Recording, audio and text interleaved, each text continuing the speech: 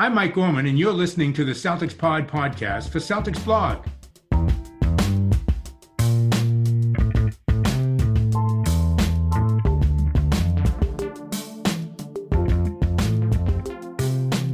Good morning, Celtics fans. Happy Friday. You see how I sound happy? It's because it's nearly the weekend, just a few more hours. And then there's basketball. So, weekend equals basketball. Not weekend equals basketball. The season is back, baby. As usual, for the Friday episode, I'm joined by Mr. Will Weir. You can hear him already. He's hyped. I'm hyped too. Will, man, you got to watch the game in real time. I fell asleep at halftime because it was like 2 a.m. and I was just done. Yeah. And how did you handle it, man? Because that must have been you must have had palpitations, right? First off, bro, happy belated birthday. Happy birthday to you, my friend. Unfortunately, the Celtics could not pull out a victory for you on your birthday. I know you did your best to stay up and watch the first half. Second half went a little bit too late into the wee hours for you over there. But I'll tell you what, man, in live time, and we're recording this on Thursday. So y'all hearing this Friday morning, but we're recording this on Thursday, like late afternoon, my time, even later Adam's time. I'm still tired. Like, I don't know how, like, I don't know if you heard Julius Randle get interviewed after the game where he was like, man, I just want to go home and eat and go to bed. Like I've never felt more connected to an NBA player in their comments after a game, because I was sitting there watching, and when I say sitting there, I'm using that term loosely because I was standing from the last 6 minutes of the fourth quarter through the end of double overtime. I don't think I sat down. I just paced around my living room. I didn't even realize what I was doing. It was an imperfectly perfect game, Adam. What a great game for opening night. I know we didn't pull out the win, but it was so much fun. I really enjoyed watching that game last night, and like I said, I'm still recovering. Yeah, sometimes you need to take a step back from the fandom and just enjoy the sport, right? Because as a game, as a spectacle, that was the best way for us as Celtics fans and for Knicks fans and for any neutral that was sitting there watching the game. That was such a good curtain raiser. It had absolutely everything. It was the atmosphere. I said this to you before we came on the air. I need to go to a game at MSG. Man. Yeah, I just need to. I'm not going to wear anything Celtics related because I've seen some of this things. Oh, I'm bringing it, man. I'm bringing it. Let's go. Now let's get the full green. I might even do like the David Putty and get some like face paint going. Like, we might need to bring it all out if we go to the Garden. We going in strong. We going in with force. Yeah, I mean, I'm saying though, like, not only will I be the outsider because I'm in the Boston gear, I start speaking and I'm just like, nah, dude, I'm dressing as one. I'm just not wearing team affiliate clothing. Yeah, you might break a New Yorker's brain if you showed up in Celtics gear and then started talking. They'd be like, wait a minute, I don't know how to insult you or fight you. I'm confused. I don't know what's happening right now. I'm not getting into a fight in America. You guys need to keep me safe. You guys need to keep me safe. But seriously though, jokes aside, like, it was a really fun game to watch. It was, man. It was. The thing was, like, obviously, in American sports, we don't really have ties for the most part. If there was ever a game where, honestly, like, it probably should have ended in a tie, this was like a heavyweight fight where it's like, okay, this was such a grueling, grudge match, back and forth, with guys just absolutely gassed by the end of it. Like, this was one of the few examples where a tie may have been actually acceptable as a final result, because that's kind of the way it felt, especially in that, in those two overtimes, when you could really tell, like, the first 3 minutes of, I think, the first overtime was some of the most electric basketball I've ever seen, where just nobody could miss a shot. And then it felt like for the next 2.5 minutes of that overtime and the next overtime, it was like maybe there was, I don't know, maybe 4 shots made in total, and it felt like everyone was slipping and falling at every opportunity they got because they were just that out of breath. Yeah, I mean, you've got to think about, like, the physical toll an NBA game would take on your body anyway, and then add 2 overtime quarters onto that, and now imagine the most tired you've ever been, and you're trying to win. Like, Jaylen Brown post-game made me, I was chuckling a few times with the Jaylen Brown. Like, go back and watch his press conference after the game, and he's talking about, like, I was that tired, I could feel my heart, I could hear my heartbeat. And, like, that's, like, I didn't find that funny because I'm like, yo, you're getting over COVID. And he's just like, but it would have been okay if we'd won. And I'm like, that's made me chuckle because I'm like, he's being deadly serious. He's like, yo, I would have ran through brick walls for the win, but now I'm gonna put myself through all of this, and we didn't even get the win, and he just sounded so dejected with it. And I mean, I think we need to start with Jaylen Brown. Of course, I'm being honest. My God. I mean, that's all you can say. That's all. Like, I don't even know what else you start with. My God, that's the way to begin. For real, man. Like, one of the biggest things for me, like I tweeted this out, was how much he's beating guys off the dribble now. So like he tightened his handle up last year, and the year before that he developed his left hand. So developed his left hand 2 seasons ago, tightened the handle up last year. This year he's beating guys off the dribble, which is obviously the next evolution of that handle development.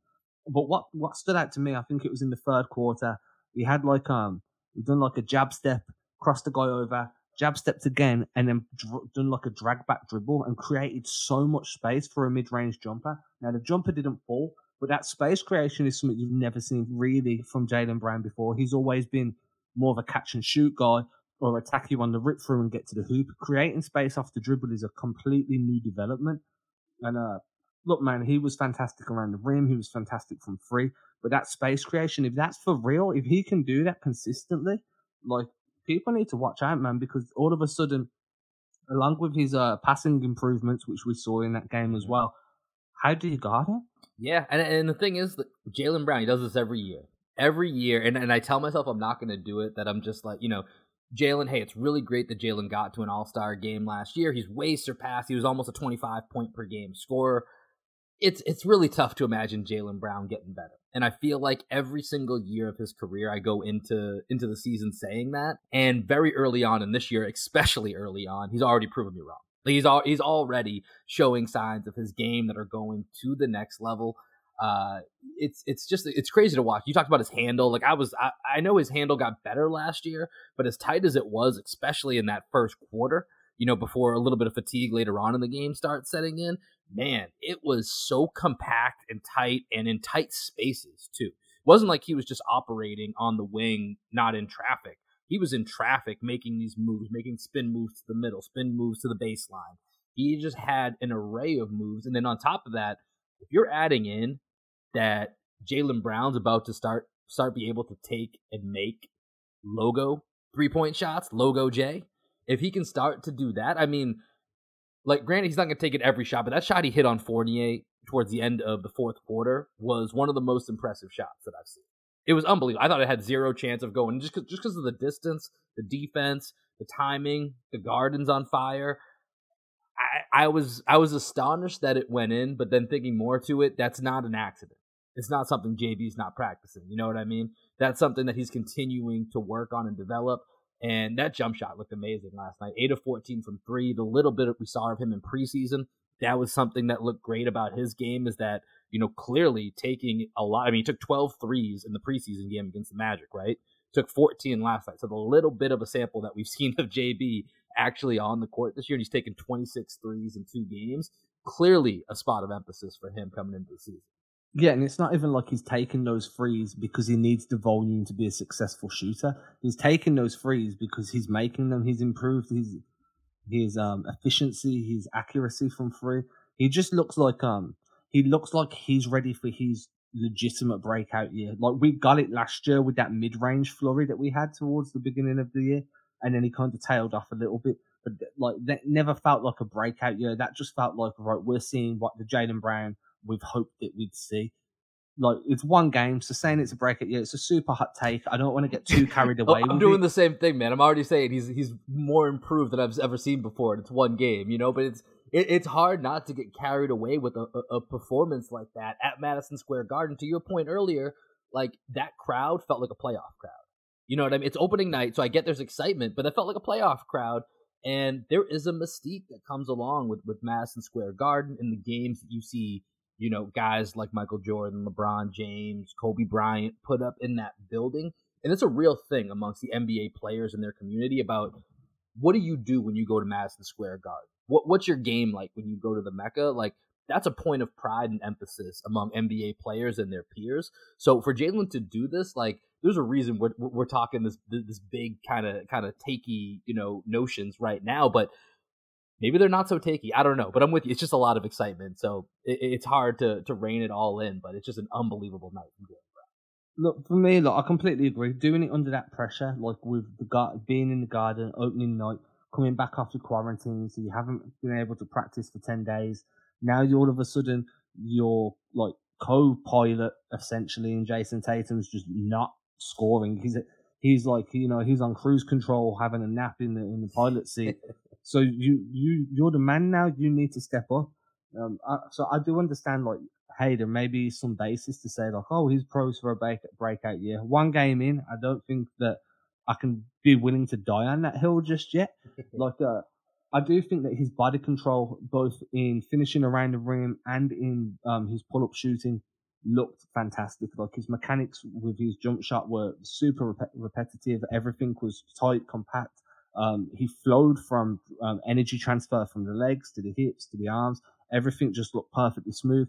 And then in like contorting his body around defenders on his way to the rim, being able to glide through contact, absorb contact, everything was there that you'd ask from a finisher. And then on defense, obviously, with that switch everything system, it felt like they were switching Brown to guard more off ball, where I think he should have been put more into on ball defensive situations, because that's where his skill set truly lies on defense. But again, the Knicks were trying to force feed Randall predominantly, and then Fournier got hot and whatever, so they weren't really the right matchups to be throwing Jaylen Brown into. So I understand why they put him more of an off-ball role, just because watch Jaylen Brown, like, you need strength against Julius Randle. The dude's a truck. You know what I'm saying? Like, against Evan Fournier, you need somebody who's nimble enough to stay in front of him or stay on his hip without fouling. So I understand why they used him in that off-ball capacity more. But man, like, two-way Jay is ready to explode this year after game one. Hot take alert. And I don't know if I'm dying on this hill yet, but boy, it was such a fun performance, dude. Unbelievable, man. I mean, I feel like we could continue this podcast and just keep talking about how unbelievable, he was. And yeah, I mean, there's nothing, honestly, I don't have much else to say on Jaylen Brown. It was that amazing. It's fun to watch. I feel blessed. It was really, really enjoyable. And then I'm thinking through my head, like, who else played well? We'll talk about the schemes in a moment. Yeah. Like, I see Grant Williams catching a bunch of heat online. I don't get it. No, man. I'm on the Grant Williams defense train right now, and Same. Call it as I see it. He got cooked by Julius Randle a few times. Yeah. Guess what? Grant Williams is a role player. He's guarding an all-star. If you're a role player guarding an all-star, you're meant to get cooked. That's your job. Your job is do not get cooked every possession. That's it. Because this guy is an all-star. Make him work. Make him work for Julius Randle hit several tough step-back threes on Grant Williams. And when he went to it's not as if he was just blowing by Grant Williams. Like let's just say a fact for what it is. He's better than Grant Williams. That's what it is. Like you said, it's an all-star against a role player. Like, if Jaylen Brown and Jason Tatum, if we're playing a team where they have their, reserve wing or reserve guard that's guarding them, what do you think we're expecting? We're expecting Jason Tatum and Jaylen Brown to do what they do as all-stars, go at that individual, take advantage, and score buckets. And, Grant, to his credit, he didn't make it easy. Randall pulled up. I thought Randall had a great game. Randall, I was actually extremely impressed with. One of my questions for the Knicks coming into the season is what we saw from Randall last year. How legitimate was that? I really like Randall, but what he did last year was pretty insane. Last night was a strong indication that maybe it is, because I thought he played really well. And so, I'm not going to fault Grant for not coming in and putting the shackles on Julius Randle. That just feels unfair. Yeah, like, exactly that. Do you know what I mean? Like, you see Marcus Smart guarding Julius Randle for certain possessions. Randle still finding a way to score. Rob Williams goes on to Randle. Randle still finds a way to get his shot off. Like, if he's doing that against some of the team's best defenders, and then you're upset with Grant Williams, like, I get it, Grant bit on a couple of pump fakes. That's fine. You want to be annoyed about biting on a pump fake, that's fine. Go ahead. I can understand that. At least there's some warrant to it. But then, like, on offense, he was setting solid screens. He was moving without the ball. He hit a couple of threes in that fourth quarter to keep them in the game. Cash money Grant, baby. He hit Cash money Grant. Cash money Grant. Like, dude, that, in my mind, that's part of what flipped this game. Like, obviously, the defensive pressure and getting those late turnovers certainly helps. But you know what? Those don't matter if Grant Williams doesn't knock down 3 threes in the fourth quarter I think he might have had 11 points total in the quarter as well, including a steal and a layup that he got down the other end. So, like, give Grant some credit, guys. Like Grant had a really nice night filling in for Al Horford, and if you can get even 75-80% of what Grant gave you last night, but in his proper role with Al Horford as the starter, it's a huge win for the Celtics. I don't get people being on the Grant hate train last night, man. I just don't get it. Yeah, I think that a lot of people were like, "Oh, he's starting," and we wanted player X to get the start, and maybe there was a little bit of that in there.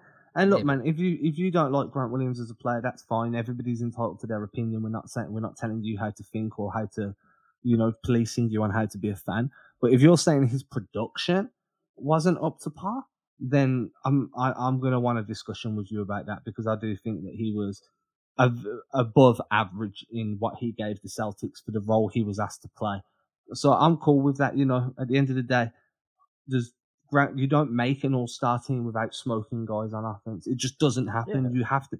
And look, man, like you said, Julius Randle, I had the same question. Is Julius Randle for real?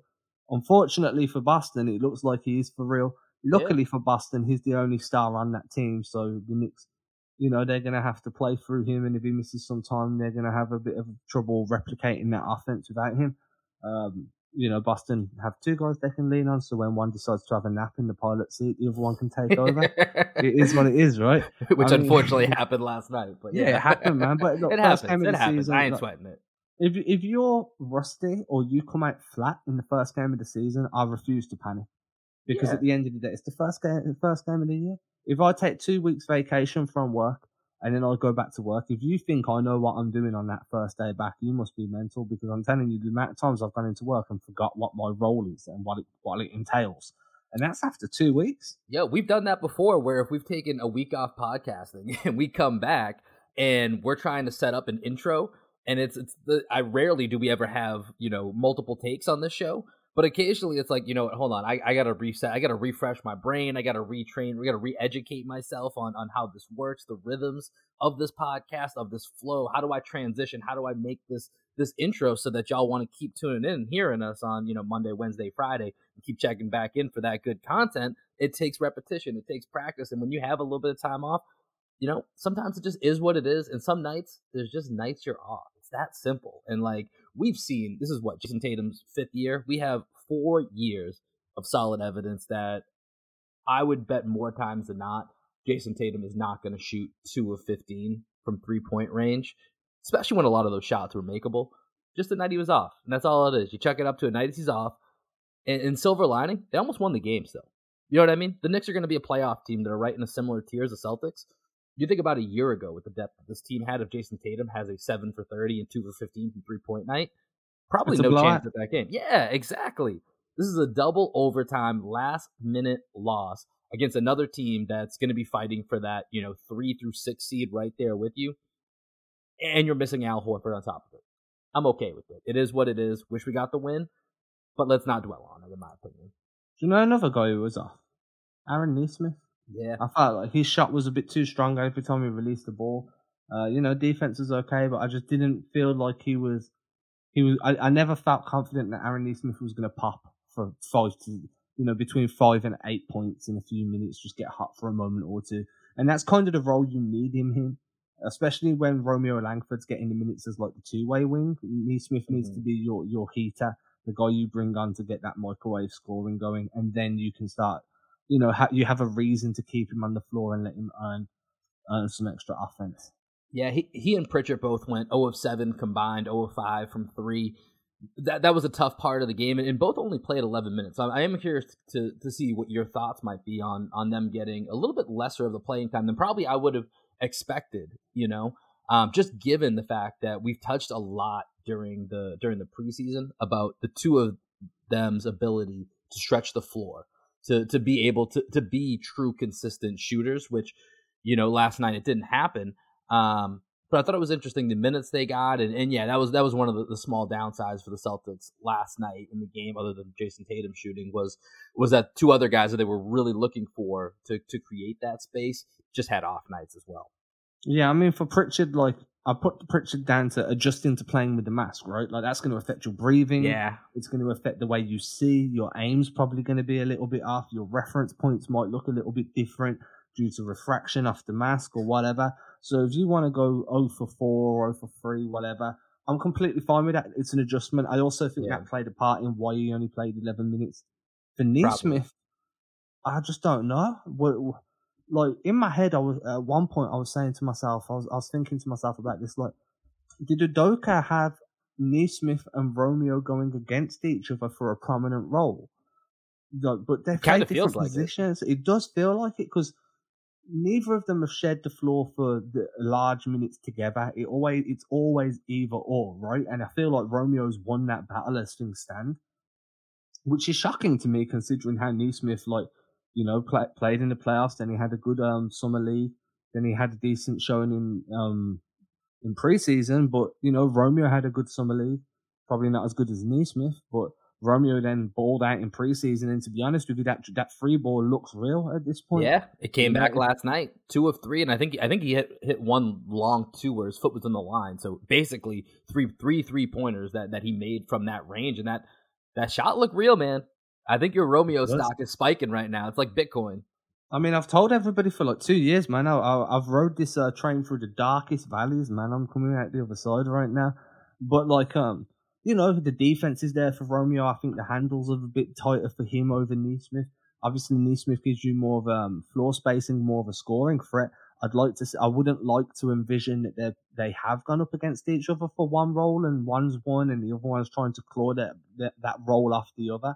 I understand the competition, you know, iron sharpens iron and all that. But at the same time, Neesmith and Romeo can play different positions and share the floor together. And I think that's where the best upside for that pairing on that bench unit really is. So I was a little bit shocked by the Neesmith minutes. I was also shocked by just the amount of Schroeder minutes, to be quite honest. I thought Schroeder played really well. But I wasn't expecting him to get the amount of minutes that he did. But maybe that, again, comes down to Pritchard not playing too tough. Yeah, I mean, that could be part of it. I mean, I also think when you factor in, like we said, it's like a playoff environment last night. You know, Schroeder's a little bit more veteran. He's been through the playoffs multiple times. He's been in, you know, more high-stakes situations. I think that might have played a role, but I think the Pritchard face mask does. I think for me, what's going to be really interesting as we look ahead to, as you're listening to this, will be tonight's game against the Raptors. We don't know if Josh Richardson's going to be available. He's listed as probable as we're recording this. I wonder how his slot, and I assume he's not just going to be riding the bench. I assume he will be getting some playing time, but I do wonder how that factors into the Romeo Neesmith dynamic and how that starts to shift playing time, minutes, rotations. You know, we won't know until that happens, but I do think it's an interesting storyline for us to keep an eye on as we navigate through the beginning of the season here, is to see how Ime really handles the development of those two young guys, as well as mixing in a veteran guy like Josh Richardson and where he tends to lean and what those situations start to look like. One of the things for me was like, you know, you've got no Al Horford, so but you don't get no Juancho. That was interesting, right? That caught my attention as well. So I was listening to a Locked On Celtics podcast with John Corrales. I think it was not today's, not Thursdays, but it was Wednesdays. And he was talking about, hey, you know, the Celtics are about $5 million over the luxury tax. Maybe they're going to want to move somebody and open that final roster spot for when 10-day season comes around and stuff. And he used Juancho or Schroeder as options there. I'm just saying this in passing, like we don't need to spend too much time on it, but it's definitely something to focus on. Like I thought that, you know, Al Horford's not playing, so your 4 is already a bit weaker than where you'd want it to be. You're starting Grant Williams. You know, you've got Juancho on the bench that, you know, could come out and stretch the floor for you a little bit, give you a little bit of off-ball movement with his cutting and stuff. It didn't happen, so I get it. But at the same time, I was a bit shocked when that one position's a bit weak. You brought this guy in, and he doesn't play a lift. Yeah, I mean, Grant Williams got 32 minutes, just under 32 minutes of run last night. And then you look at, I think, a guy that we definitely got to touch on for a little bit here, Robert Williams, played 45 minutes last night. Played over 30 minutes one time in his career. Played 45 minutes. So even when they were trying to steal some minutes with, you know, Grant as the small ball 5, I did think it was interesting that that Juancho didn't get a little bit of a run, or even Cantor for that matter. And I know Cantor can get killed defensively, which is a big reason why he doesn't play a lot of the time. But given our limitations with size and trying to, create some different lines, I was very surprised that the two of them never saw the floor, even for a small stretch, just to get some additional size and length on the court. Because there were times the Knicks took real advantage of that, and we're playing some bully ball with Randall and Mitchell Robinson at different stretches. So that was definitely interesting to note that Ime did not go that route at all.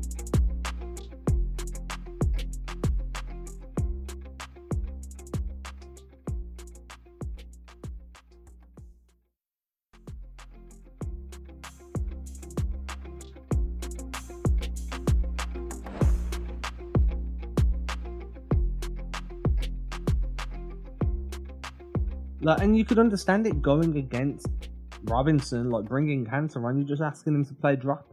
Yeah. But I know that Ime went to a switch 1 through 4, which is what he spoke about at the end of the game, rather than switch everything, which means then you need your because if you switch 1 through 4 and Enes Kanter's the guy that's on the floor, not Robert Williams, well, now who's going to guard Randall? Because Cantor's not going to be able to deal with Randall. Mm-hmm. Cantor can deal with Mitch Robinson. You're just playing drop and protecting the rim.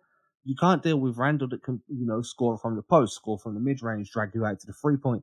And then you have to revert. You can't play switch everything to deal with Randall because you can't put Cantor in that system. So I do think that while Cantor probably could have added some physicality and some good presence on the boards, the scheme that they were running to nullify Randall as best as possible just wouldn't have worked with Cantor on the floor. So I understand why he didn't play from a schematic point of view, but I also think that physicality at times would have helped a bunch.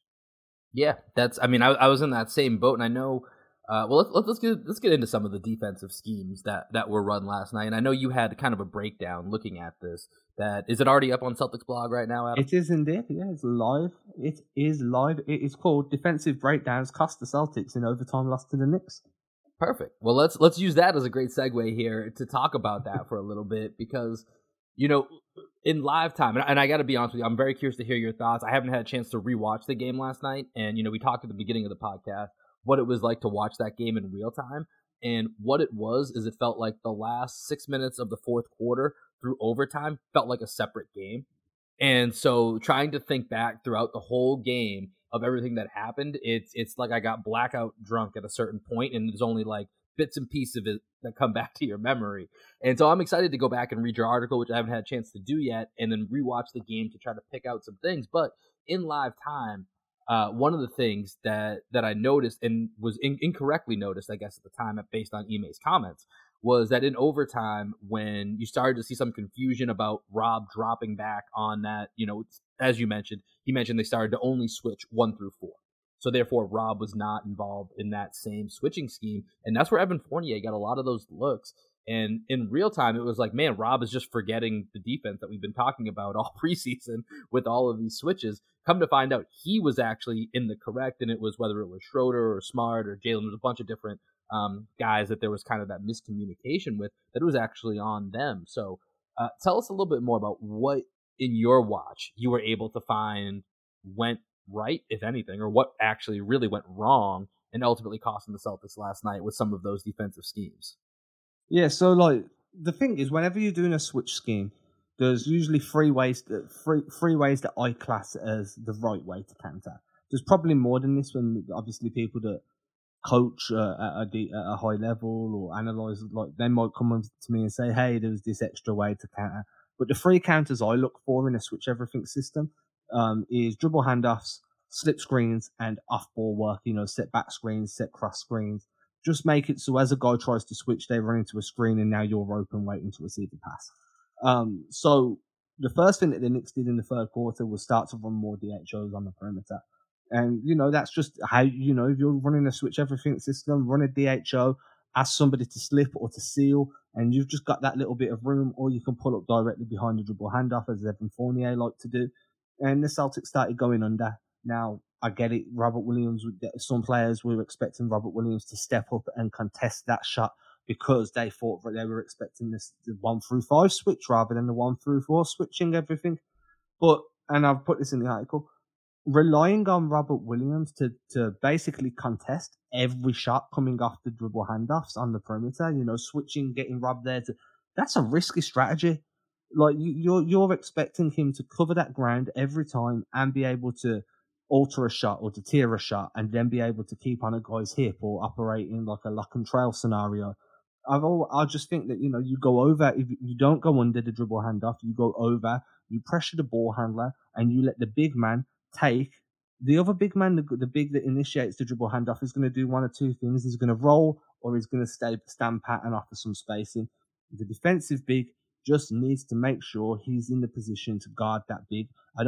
Don't switch those DHOs and definitely don't go under when there's a big time shooter like Fournier, like Kemba Walker. It made no sense to me, regardless of what the scheme was, why you would go under on a shooter like that. Because with or without Rob Williams, if they pull up from behind their big, so if they pull up from behind Julius Randle or from to the side, like just off to the side of Mitch Robinson, how are you blocking that? You're not, because you've gone under, and now all of a sudden there's just this entire shooting pocket that's there. So for me, that was one of the biggest lapses. I don't know if you had any takes on those DHOs. No. I mean, that's one of the actions that I think we had talked about in the preseason as like, hey, what's something to watch out for as we're transitioning to this new style of defense. And, you talked a lot about it. It happened a bunch of times last night where, Randall comes up and Fournier kind of curls around, gets that handoff, and immediately pretty much rises into that shot. Yeah. And there's that split gap, that split timing where it's like you're kind of in no man's land. You're really just hoping he misses. So I think for me, and this is something that I love reading your work that you do on it when you have a chance to do these breakdowns, is really get a chance to lean into this a little bit more throughout the season. Because you think back to some of the comments in the preseason, and specifically, I believe it was Dennis Schroeder that talked about this being very new to him as far as a scheme goes and not something that he had done in his previous stops. And so when you think about, an NBA player, and he's one of the more veteran guys when you really look to this team at their different ages, Schroeder's in year 9, which actually feels wrong. That feels weird. I still think of him as a little bit younger than that. I don't know if that's just me, but, Schroeder's in year 9 right now. And for him to come out and say that, and, other than Horford, I think he might be the oldest guy on the team as far as years NBA service. So for a guy like that to say that this is an adjustment period for him, these younger guys are going through it just as much, if not even more. And so the storyline of Ime's defense and how it plays out, I think is going to be a big early season conversation. And I'm excited to see if it's one of those, practice makes perfect type situations where we just need to all kind of give it some time and we'll see how it develops. Or, maybe it's just the wrong system for this team, because that happens too with a new coach sometimes, where they have a certain idea, they have an ideal that they want to implement, and it doesn't always go that way. So we'll have to see how flexible Ime is to the system and how the system reacts to the players. But this is going to be a consistent storyline that, I think we should need a little bit more time to give it some air to let it play itself out. Yeah, and I completely agree. I think that if it's not working, you do need to adjust. And Udoka did make an adjustment in that second half by asking Robert Williams to stop switching and to stay on Randall. Yeah. Unfortunately, it just didn't work out the way you wanted it to work out. Apparently, the rest of the team didn't realize that, but exactly. Yeah, he tried to make that adjustment. He tried to make the adjustment. Now, another thing that they were doing, and a lot of people don't like this. I understand the need for it, but I've always seen it as like it's like a bailout option, in my opinion. And that's called a veer back. Now, so, you've got offensive veer screens where you've got a big man who sets one screen and goes straight into a second screen. This isn't that. Veer back is when you run a pick and roll. And basically, if the big man slips so if you set a pick and roll, so you're defending the pick and roll. So if the offensive big slips his screen before the defensive big has time to react, then the defensive guard will basically get in front of the rolling big man and really sink into his legs, like lower himself down, and that'll kill the roll. It'll kill a lob threat, because if he tries to jump for a lob, it's an over the back foul, and you basically end flat that kind of rim running vertical spacing. But I've always seen it as you do that if if the offensive big catches the defensive big off guard. It's not something that you go out of your way to do, right? But then you look at the way the Celtics did it, and they were purposely running veer back. And Ime spoke about this. He felt very comfortable with the smalls guarding Mitchell Robinson, which is why you found yourself in pick and roll situations. As Robinson rolled to the hoop, you would find yourself seeing Marcus Smart get veer back onto him. Dennis Schroeder would spend time kind of, doing the same thing, sinking into Mitchell Robinson's legs, stopping the roll, stopping, fronting the post a little bit. And that's called a veer back scheme. Now, again, I've always seen it as a bailout. I didn't ever expect to see it as a primary pick and roll defensive option. Switching a guard onto a big for the sake of switching a guard onto a big just doesn't sit right with me from everything I've ever been taught about basketball type of standpoint. Ime's reworking your brain over here, Adam. He's going galaxy brain on the defense. But they did it in preseason too, so I remember seeing it and thinking, oh, they're veer back Schroeder. Schroeder keeps getting veer backed onto whoever. Oh, Smart got veer backed. And then, like, you see it a couple of times, and you're like, oh, I'll go back and watch that pick and roll and see what went wrong to lead to this happening. And sometimes you just don't get the chance, right? You start rewatching the game, you go into other things. Then you see it in a regular season game. I'm like, okay, so something's not working here because it keeps happening. So I go back, I rewatch the game, and I'm like, no, everything's working fine. This is by design. So you'll switch it, and then I watched the press conference, and he's like, yeah, we felt very comfortable with our smalls on Mitchell Robinson. But what happens if you veer back early and you get Mitchell Robinson in the mid post and he receives the ball and just decides to back you down for the next 2 seconds and just dunk on some 5'2" guard's dome? Like, I just think it's another risky strategy that I don't think I'm comfortable with seeing all through the season. Obviously, my voice makes no difference to whatever Udoka tries to do. But I was like, I don't know how I feel right there.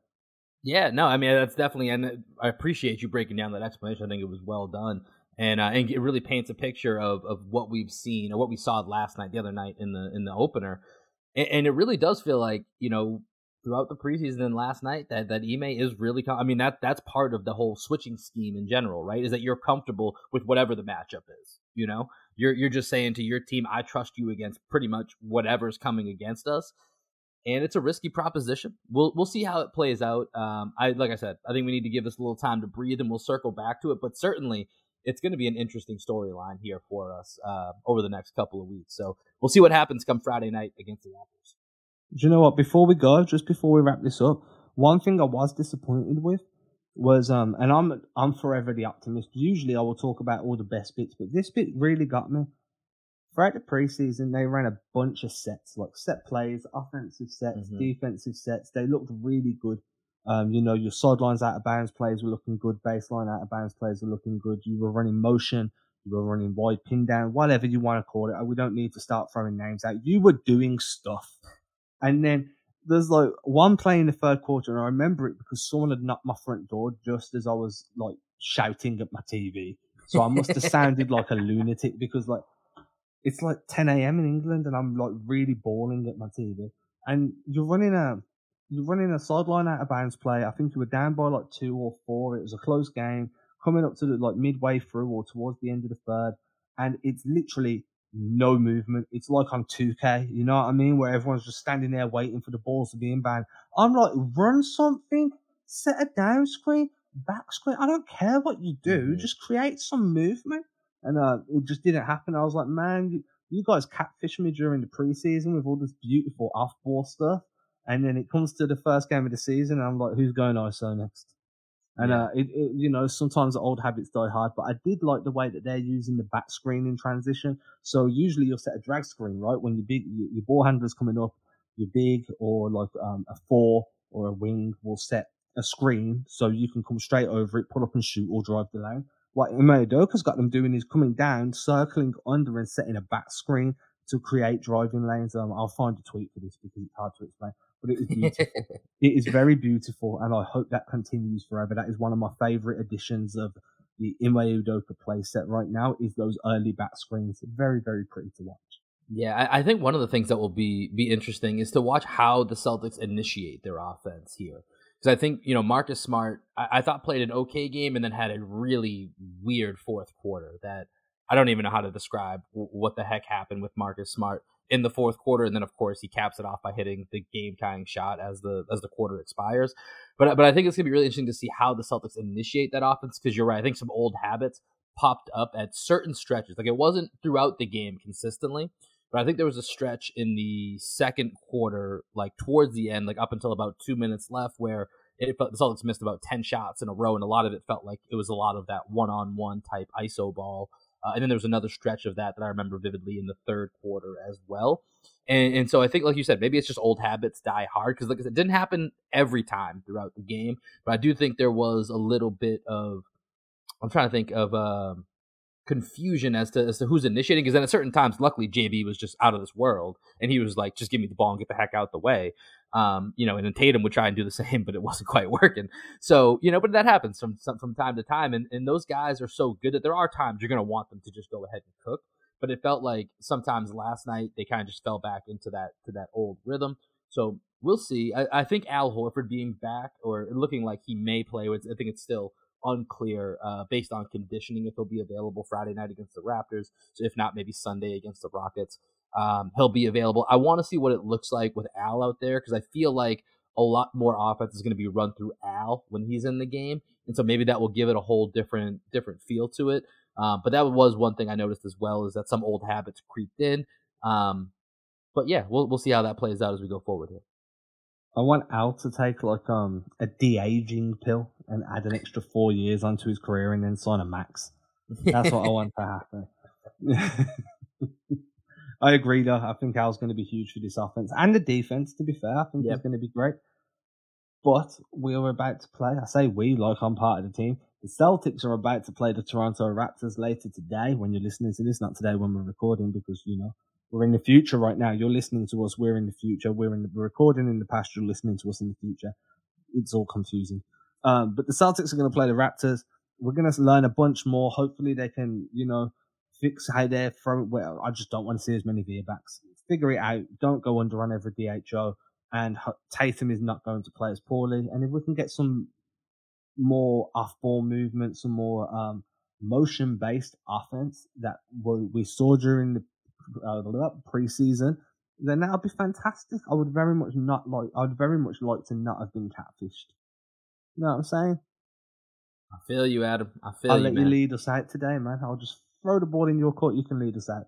Yeah, well, don't make it a Marcus Smart pass like he had in the fourth quarter up ahead to Jason Tatum. As long as it's not turnovers, dude. As long as it's not that pass, I think we'll be okay. But once again, happy belated birthday, my guy. Always a pleasure joining you here on the CelticsPod podcast.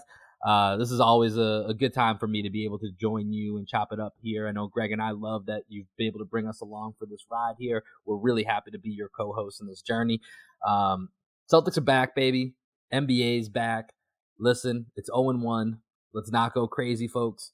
Let's go enjoy ourselves. We still got some more games to play by the time we're talking to you. Hopefully that win-loss column's a little bit different. So go enjoy your weekends. Go Celtics, and see y'all later. Peace.